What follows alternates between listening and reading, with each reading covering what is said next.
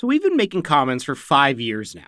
It's over 100 episodes and counting. And our plan? Well, it's to keep making more seasons, even more episodes. And when I say we, I don't just mean the Commons team. I'm including you, our listeners and supporters. We can't make this show without you. We can't keep bringing you exceptional reporting every week without your support. We want to make it as easy as possible for you to become a Canadaland supporter. So, from now until the end of May, we have a special deal for our listeners. Sign up now for just $2 a month for the next 6 months. You'll get access to all the episodes of Commons 1 week early and ad-free, as well as exclusive bonus content from all of our shows. There's discounts on merch, tickets to our live events, and so much more. This is a limited time offer, and it's a pretty great deal that helps support our journalism.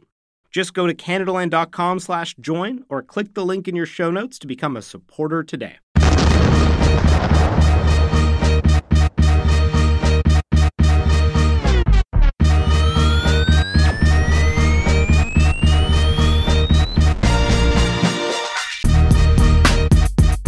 So, Vicky, we've got a great show today. Oh, I'm so excited for this. We have a whole show with Sherry DeNovo. Our listeners may know she declared her candidacy for federal NDP leader this past week. Yeah, so Sherry is currently an MPP in Ontario's legislature, but she's got this fascinating background. She lived on the street. She at one point sold drugs.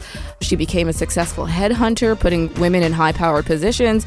And then after that, she became a minister, and now she's a politician. So she's lived this immense life, and now she wants to lead the NDP. And she's also categorically refusing to pay the $30,000 NDP entry fee that they've set for the leadership, which is so great in terms of being like, fuck all y'all and your rules. Like, I'm going to do it my way and my style. So we have tons to get into with her. It's going to be such a good show.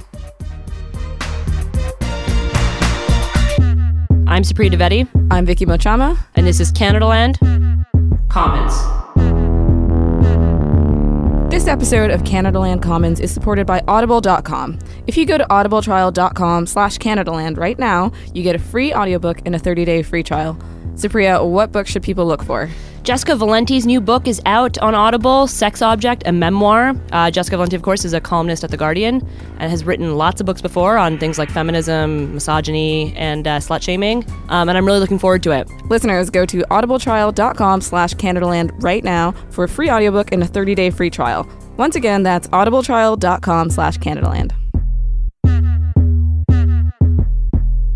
First of all, I was the talking head throughout the Edmonton Convention here for one of the mainstream media channels and was very outspoken about what I thought the federal party should do after the disaster of the last election. And I was outspoken about the provincial party after the disaster of our last provincial election.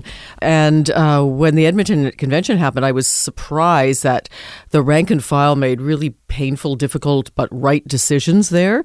And then proud. And then I thought, great. I can shut up now. The party's on the right track.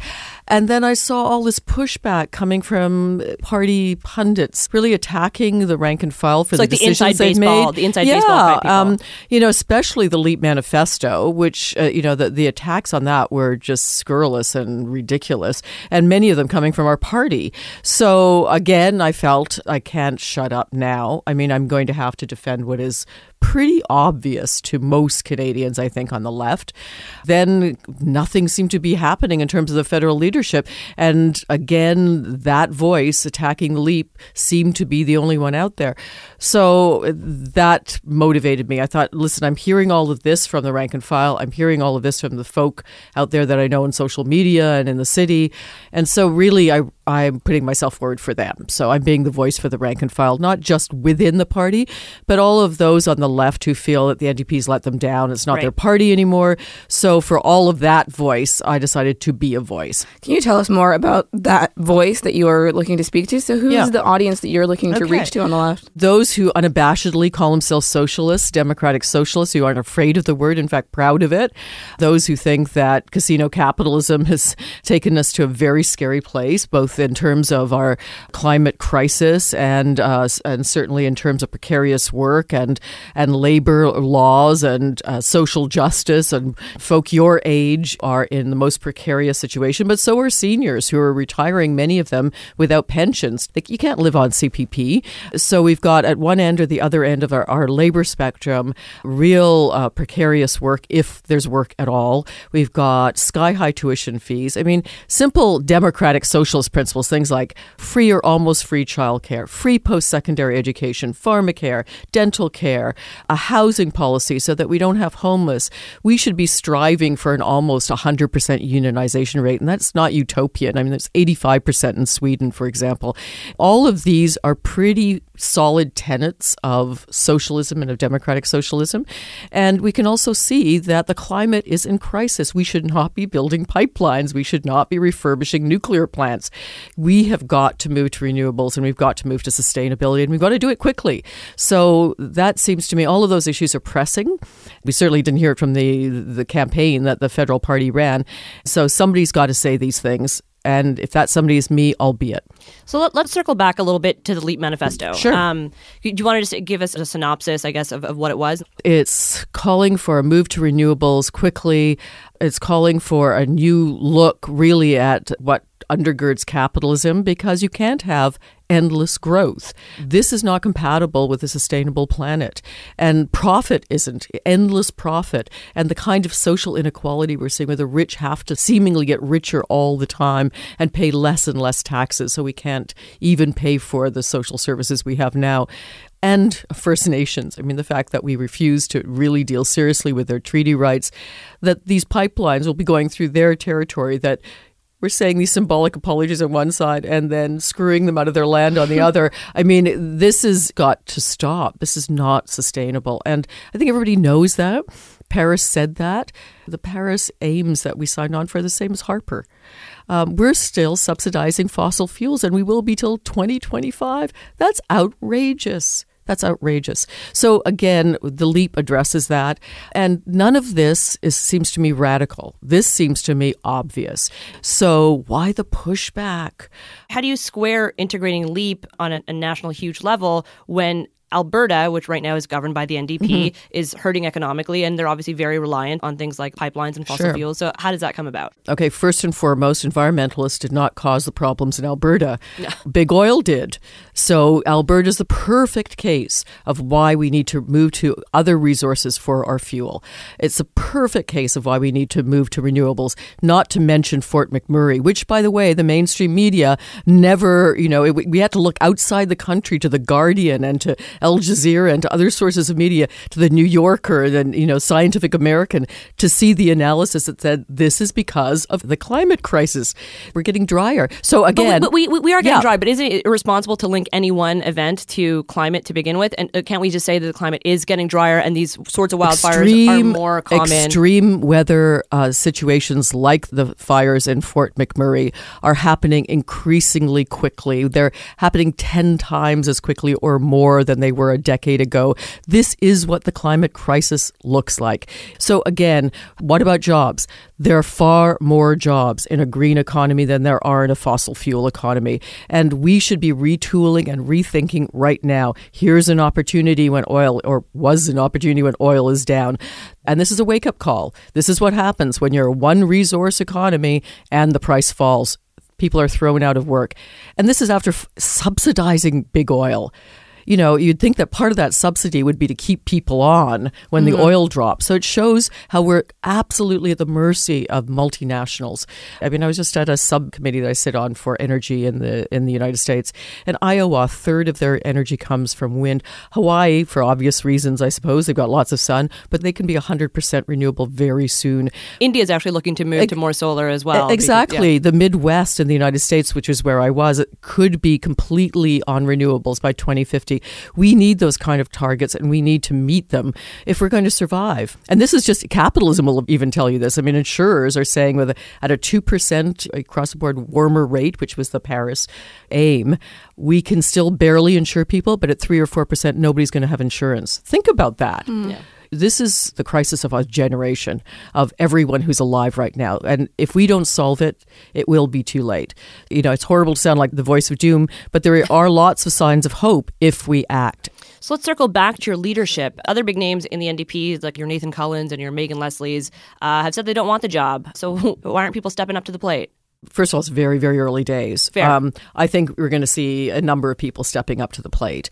And as I've said, it's not about the personality anyway. I think the true leadership of the party, the rank and file and the grassroots and all those people that don't have a party right now. So it's somebody who can really bring those voices together into the fore. And if I see somebody who's upholding all of these tenets, listen, I'm happy to cede the reins and back them up. But it's about the principles. Shouldn't you be doing you? Shouldn't you be saying I'm here? I'm doing me.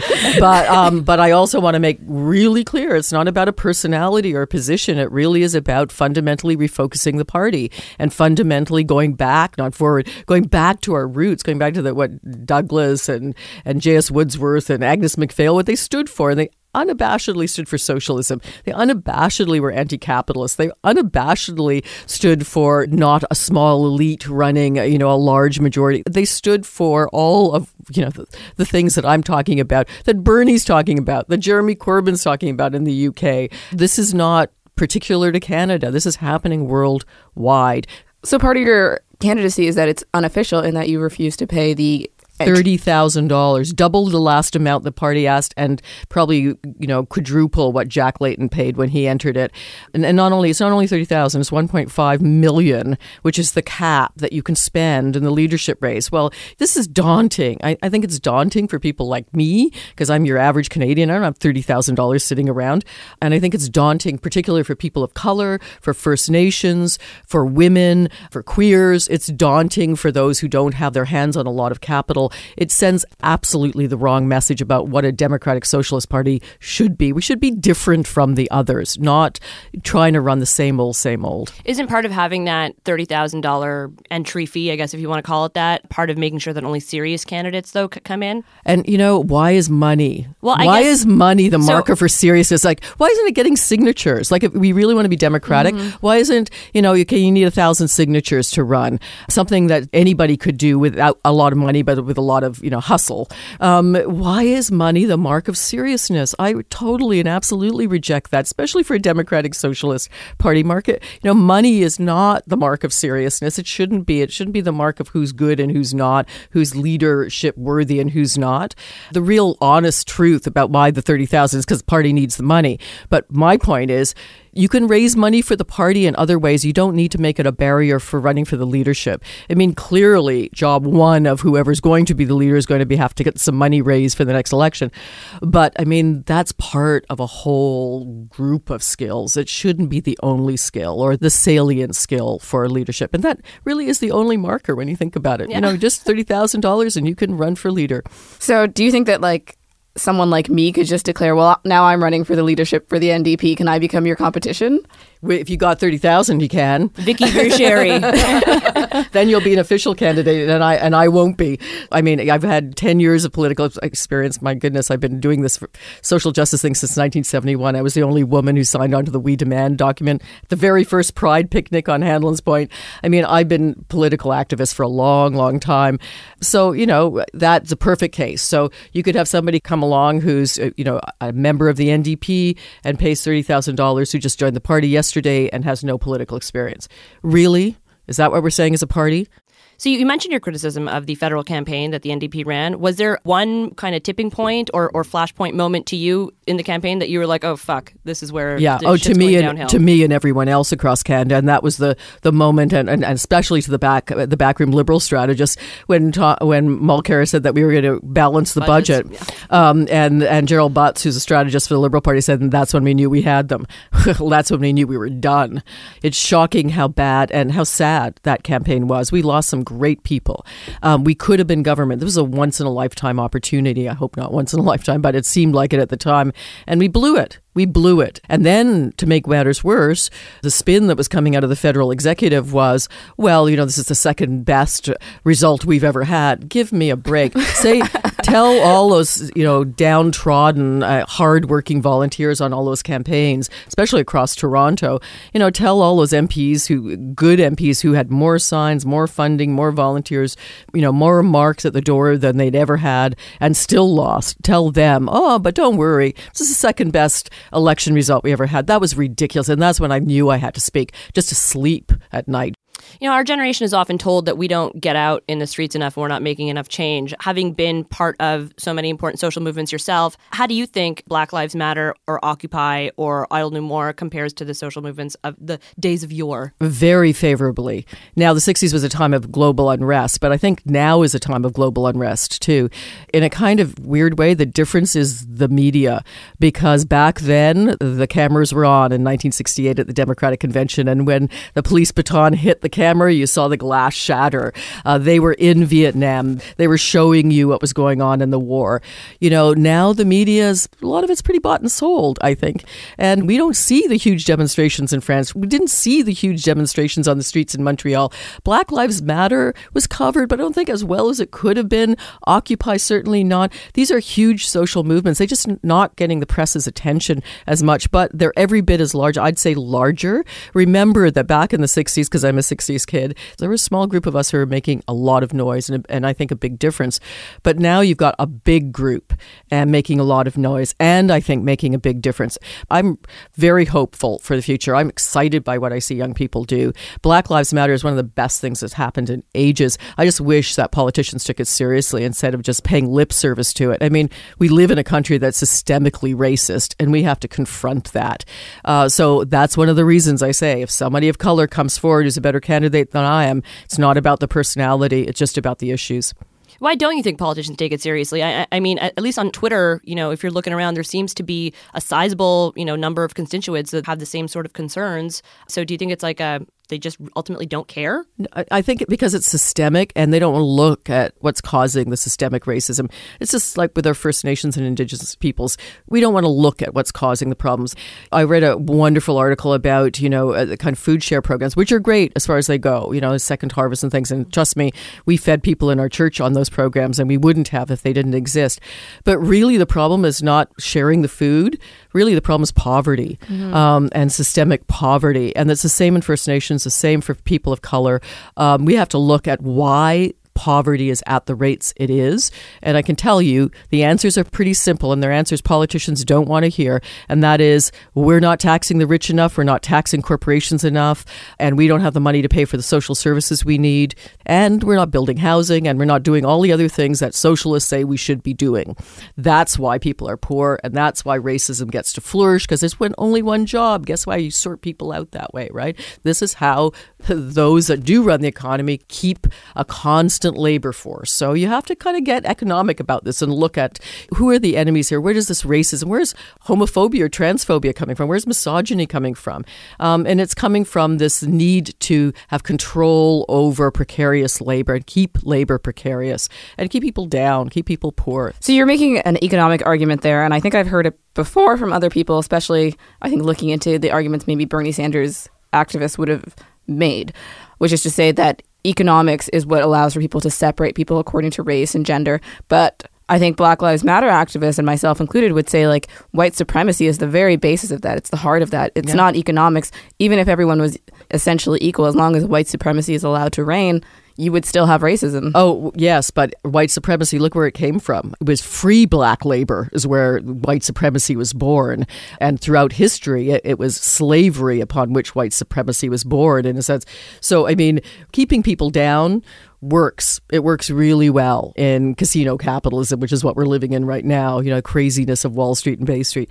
When you start allowing people to have enough to eat, the education they need, you develop a more even playing field, and those attitudes are lessened. And you're right, there's more to it than that, but it is a major part, and we have to look at that part. And no government wants to look at that because they won't get, they're scared to talk about raising taxes on corporations and rich, because that's who's fueling the political neoliberalism. That's who's paying the parties.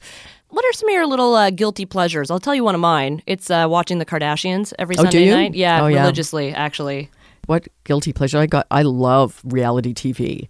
Like, Do you watch the Kardashians? okay, what Can are we we I don't geek watch out the on okay. Kardashians, but I started watching Sister Wives, which is really bizarre for me. But I started watching that, and just as a queer activist, I'm always interested in different family forms. So occasionally I'll dip into that because it's just so strange. But I mean, I watch like fashion shows. I like fashion. I like clothes. I'm the vintage shopper, so I'm like the shopper par excellence. So those are guilty pleasures of mine. I used to ages ago watch like the Real Housewives kind of stuff, but it got so boring and so repetitive. It's so scripted. It's so feel like. scripted. Yeah, it's I always kind of like, lost it. so they're going to put them all in a house and they're all going to have a fight. Like, Yeah, I think kinda I know what's lost going to it with happen. that. I watch $1 Million Listings because there's capitalism in action. When you look at Manhattan or you look at San Francisco Or Toronto. Yeah. and like only rich people can live in Manhattan. So it's sort of, the guilty pleasure of looking at these beautiful places that nobody can ever afford, or looking at those great clothes that nobody can ever afford, which is interesting because, there's this image of the socialist, as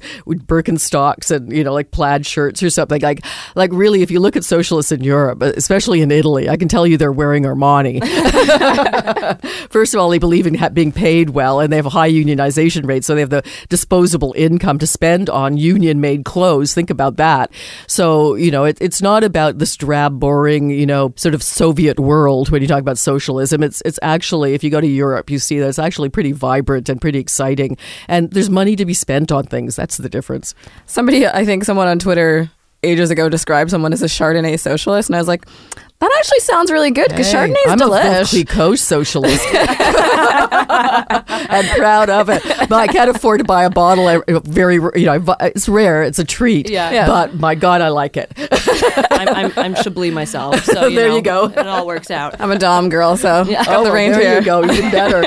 Yeah, and good red wine, of course. Good red wine, yes. So how would you convince somebody who feels disaffected from the last election and disengaged from the political process just generally to get back into the swing of things and to actually swing towards the NDP and not with the Liberals because, they did kind of eat into that leftist sort of territory? Yeah, well, they ate in with their spin, but they don't eat in with their policies. We're still looking at them selling the Sauds armaments. We're still looking at TPP, the Trans-Pacific Partnership, which is going to be a nightmare. And mark my words, you'll see Liberals bringing in austerity budgets. They're going to have to, because unless you raise corporate taxes significantly, remember in Germany and throughout Europe, they're about double ours, you're not going to have the money to spend on the social programming. So you can't have one without the other. And that's going to happen. So, but, I also see that we're living in, Trudeau-mania 2.0, and it's going to go on for a while. Got it.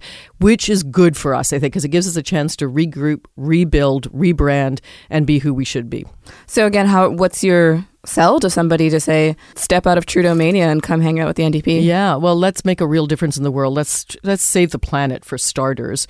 No small feat, right there. Right there. But some very simple steps we should be making, like say no to the, giving fossil fuels money. That's ridiculous. And that's going to go until 2025. Stop it. Stop it already. Right? So for any environmentalist out there, yes, the Liberal Party's making some moves in Ontario and some of them are good. But we should be making so much more. So for any environmentalists out there, we should be and can be that party. And for certainly social justice types, I mean, they're already being let down by the Liberal Party in Ottawa. I don't mean to say Sure. I told you so in any way, but when you guys chose to make Tom Mulcair your leader, I was at the time hosting a radio show in Quebec, and me and my co-host were kind of like, what? Okay, I guess. He used to be a right-leaning politician under Jean Charest's government. Did you ever really believe that Tom Mulcair was going to be this progressive champion for the left? Or were you guys kind of like, Sadly, we did. When I first heard him speak and when Jack was alive, when Jack first recruited him, very charismatic, very smart man. I thought, wow, this is coming. This is a force out of Quebec. And remember, the Orange Crush election was in Quebec. And so I think the general party was, we need the Quebecois voice in the party, and this is it. Tom's the guy. So I supported Peggy Nash, but when it looked like she was running third or something, I switched, like so many of her supporters did, over to Tom, and it was because of that and because we had hope, and that's too bad. But you got to remember, it's not always about the person. There's a huge team of people around these leaders who are strategists who are devising lines that come out of their mouths. Every line he read was scripted. I thought that was a real problem when I saw saw him on the road. He wasn't During the speaking federal from the campaign, you mean? yeah, Yeah. it wasn't speaking from the heart. It just looked like every other political campaign you've ever seen. So, but there's this whole group that craft a campaign, and it was that group that's the problem. He, of course, has to take responsibility because he said yes to it all, right? And he's the face of the party. But it's not him alone. And the same was true in the provincial election. All those people are gone from Queen's Park that were part of that campaign. And some of the same transitions happening in Ottawa, clearly not enough of that transition in my books. I want to talk about how that might relate to your leadership. We noted when you came in here earlier that, you didn't come with any staff, but as you run for leadership and more people are going to want to join you or be a part of what you're doing, are you concerned that there's going to be that effect where suddenly you're going to have strategists telling you how to get back with the party or get into the party again? Well, first of all, my staff are great and they're there and they're working hard and they're also unionized. And why should they come along with me? I mean, big deal. Really, got other things they can do. So they're there. And yes, I get that experience is good, but I'll quote you. I won't say who said this, but I thought it was a pretty good quote because I was asking somebody in Ottawa. I said, and this was before the federal campaign, I said, so who's doing your polls? Who's deciding what you folk are talking about? And this person was an MP, and she said, some 23-year-old. I mean, it's a little ageist, but it's also kind of scarily, eerily true. Right. Like somebody's coming out of some PR firm who's got the ear of the leader. And you see this a lot in politics, right? I think that's kind of a little bit scary. I think who should have first of all, who should have the ear of the leader, but should also be what the leader is representing, is the rank and file. Are those activists and are those people who really do feel disenfranchised? If we're going to win, it's not going to be from the people who vote now. And that was proved in this last federal election. The reason the Liberals won is because all these new voters came out to vote. There are a whole bunch of people out there who want to be engaged and just don't see a reason. They saw a reason this last federal election, get Harper out for sure. And they didn't see an alternative in us. I think the next election, if we present an alternative, you can see the same kind of sweeps happen, especially in federal politics, where people say, we thought they were going to deliver and they haven't. That's the hope. Is there ever concern that the NDP is a party that's great on the margins of power and then not so great as they get closer? Well, sadly, we've had an example of Bob Rae, and others of exactly that. I ran into Gary Doer, who was the former, premier of Manitoba, long-standing. And what was he doing? He was in the States and he was shilling for Harper for the Keystone XL. If that's the best we can offer when we're in power, then no, that's not the party that Tommy envisioned or that J.S. Woodsworth or Agnes MacPhail envisioned. That's not the Socialist Party. That's just another centrist neoliberal party. So, again, I'm hopeful because we've been there before. We've stood for those values before. We've stood for those principles. We can do it again. There isn't another party that's on the horizon right now. So let's keep working to bring it back to what it should be.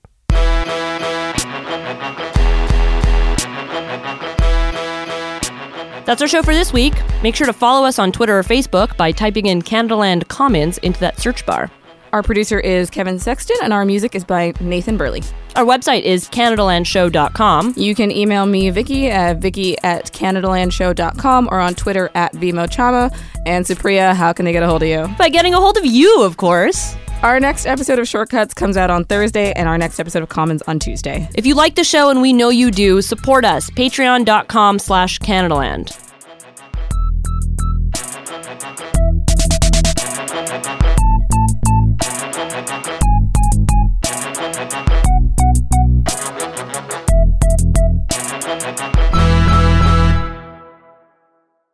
So, Vicky, we lied earlier.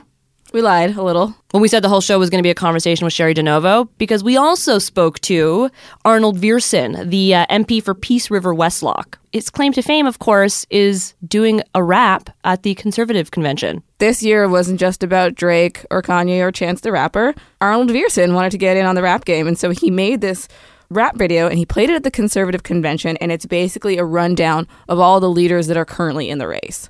It's interesting because he's a nerdy-looking guy, kind of like early Drake, but, he also used to be a mechanic, so he's got that, working-class root like Eminem, so, he's got a lot to say, and I really love this rap video. I'm being completely earnest here. I loved the whole thing.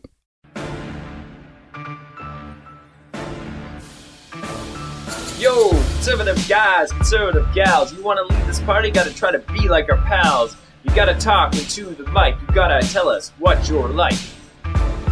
You debate, to create, momentum to run the next federal election. Gotta fight the fight, gotta get the conservatives back in the light. Who's gonna talk? Who's up first? Who's got the gumption to slake our thirst? I come from a big, large rural riding, and I did a poem just supporting the farmers. They were all out in the field seeding, working very hard. So I thought, hey, they need some help. So I did this poem in the House of Commons saying, like, support our farmers, and this is where our food comes from, and that kind of thing. And the Huffington Post, they took the video and they put a beat to it. So then my colleagues were bugging me about that. They're like, oh, you got quite the career going on there with this whole rapping thing. They said, you better watch out. You might end up with a new job or so. So then at convention, I thought I'd just humor them. And seeing as they were calling me the rapper already, I said, well, if you're going to call me the rapper, I'll ask you guys to do a rap battle for a leadership race. So that's where the idea came from. And I had a friend of mine, she does the video stuff. So yeah, we worked together when we made that video. So that was quite a bit of fun, actually. Arnold, I want to understand your musical background here. What are your musical inspirations? What do you listen to? In high school, I was probably a bit of a punk rocker, I guess. Listened to like Green Day, Blink-182, that kind of stuff. When I met my wife, she was more of a country fan, and so that's when I entered into the more country world. But I've also sang in choir as well, so that's probably part of my influence as well. And then, Weird Al Yankovic was kind of an influence in my life, I guess you could say, in terms of musical. Currently, I pretty much listen probably exclusively to country music. My favorite band right now is High Valley with their song "Come On Down." Yeah, it's been a while since you've been around. Won't you come on down? Just come on down. Do you have any like favorite rappers or favorite like hip hop artists that you drew inspiration from? I guess probably like Weird Al kind of comes into play on this kind of stuff. White and nerdy. Think I'm just too white and nerdy. Think I'm just too white and nerdy. Can't you see I'm white and nerdy? But the whole rap battle thing comes from YouTube mostly. There's a group called Econ Pop, and they've done a rap battle between F.A. Hayek and Keynes kind of thing. It's you can check it out on YouTube. It's called The Fight of the Century. In the same studio. We've been going back and forth for a century. I want to steer markets. I want them set free. There's a boom and bust cycle and good reason to fear it. And then there's also on YouTube, there's this another channel called Epic Rap Battles of History. That's where probably the idea for our video came from. So can we expect a little bit more raps from you in the future? Is this do you feel like you should be the conservative rapping MP? My wife says no more raps, Arnold. Nobody will take you seriously if you continue to rap. And you know how that goes. Happy wife, happy life. So hey, man, I hear that. I'd listen to her, yeah. I'd never expected this much attention from it, I guess. It's been neat to get my message out a little bit, just over changing up the way it's delivered, not necessarily the message. So, do you feel like politicians need to spice it up a little bit in the way that they communicate with either constituents or the media or try and get a message out there? Yeah, well, it is all about getting your message out. A small time before question period, we have it in the House of Commons. It's called member statements, and we each get 1 minute to say something. And a lot of times you're saying it and people are just like not really paying attention. They're on their phone or whatever else. And so if you change up the method in which you bring your message, and actually everybody starts to pay attention. So I did the farmer one, and I also did before that, I did the one on pipelines and pot policy a little bit earlier than that. And both of them, I just changed up the method in which I brought the idea, and both of them got picked up fairly well. So, what have your constituents said to you about the way in which you're communicating these ideas? People have noticed, right? When I'm back in the riding, they're like, oh man, that was great, standing up for farmers like that. Or, oh, thanks for telling Trudeau about we need some pipelines. Now it doesn't matter, I'm buying gas or grocery shopping or wherever I am, people bring it up, right? So that's been pretty neat. So we've been making comments for 5 years now. It's over 100 episodes and counting. And our plan? Well, it's to keep making more seasons, even more episodes. And when I say we, I don't just mean the Commons team. I'm including you, our listeners and supporters. We can't make this show without you. We can't keep bringing you exceptional reporting every week without your support. We want to make it as easy as possible for you to become a Canadaland supporter. So, from now until the end of May, we have a special deal for our listeners. Sign up now for just $2 a month for the next 6 months. You'll get access to all the episodes of Commons 1 week early and ad-free, as well as exclusive bonus content from all of our shows. There's discounts on merch, tickets to our live events, and so much more. This is a limited time offer, and it's a pretty great deal that helps support our journalism. Just go to Canadaland.com/join or click the link in your show notes to become a supporter today. This episode is brought to you in part by the Douglas Mattress. Now, I've said it before and I'll say it again. One of the best, and I mean the best things you can do for yourself is to get a good quality mattress. The time is now, people. Douglas is giving our listeners a free sleep bundle with each mattress purchase. Get the sheets, pillows, mattress protector, and pillow protectors free with your Douglas purchase today. Visit douglas.ca/Canadaland to claim this offer. That's douglas.ca/Canadaland to claim this offer.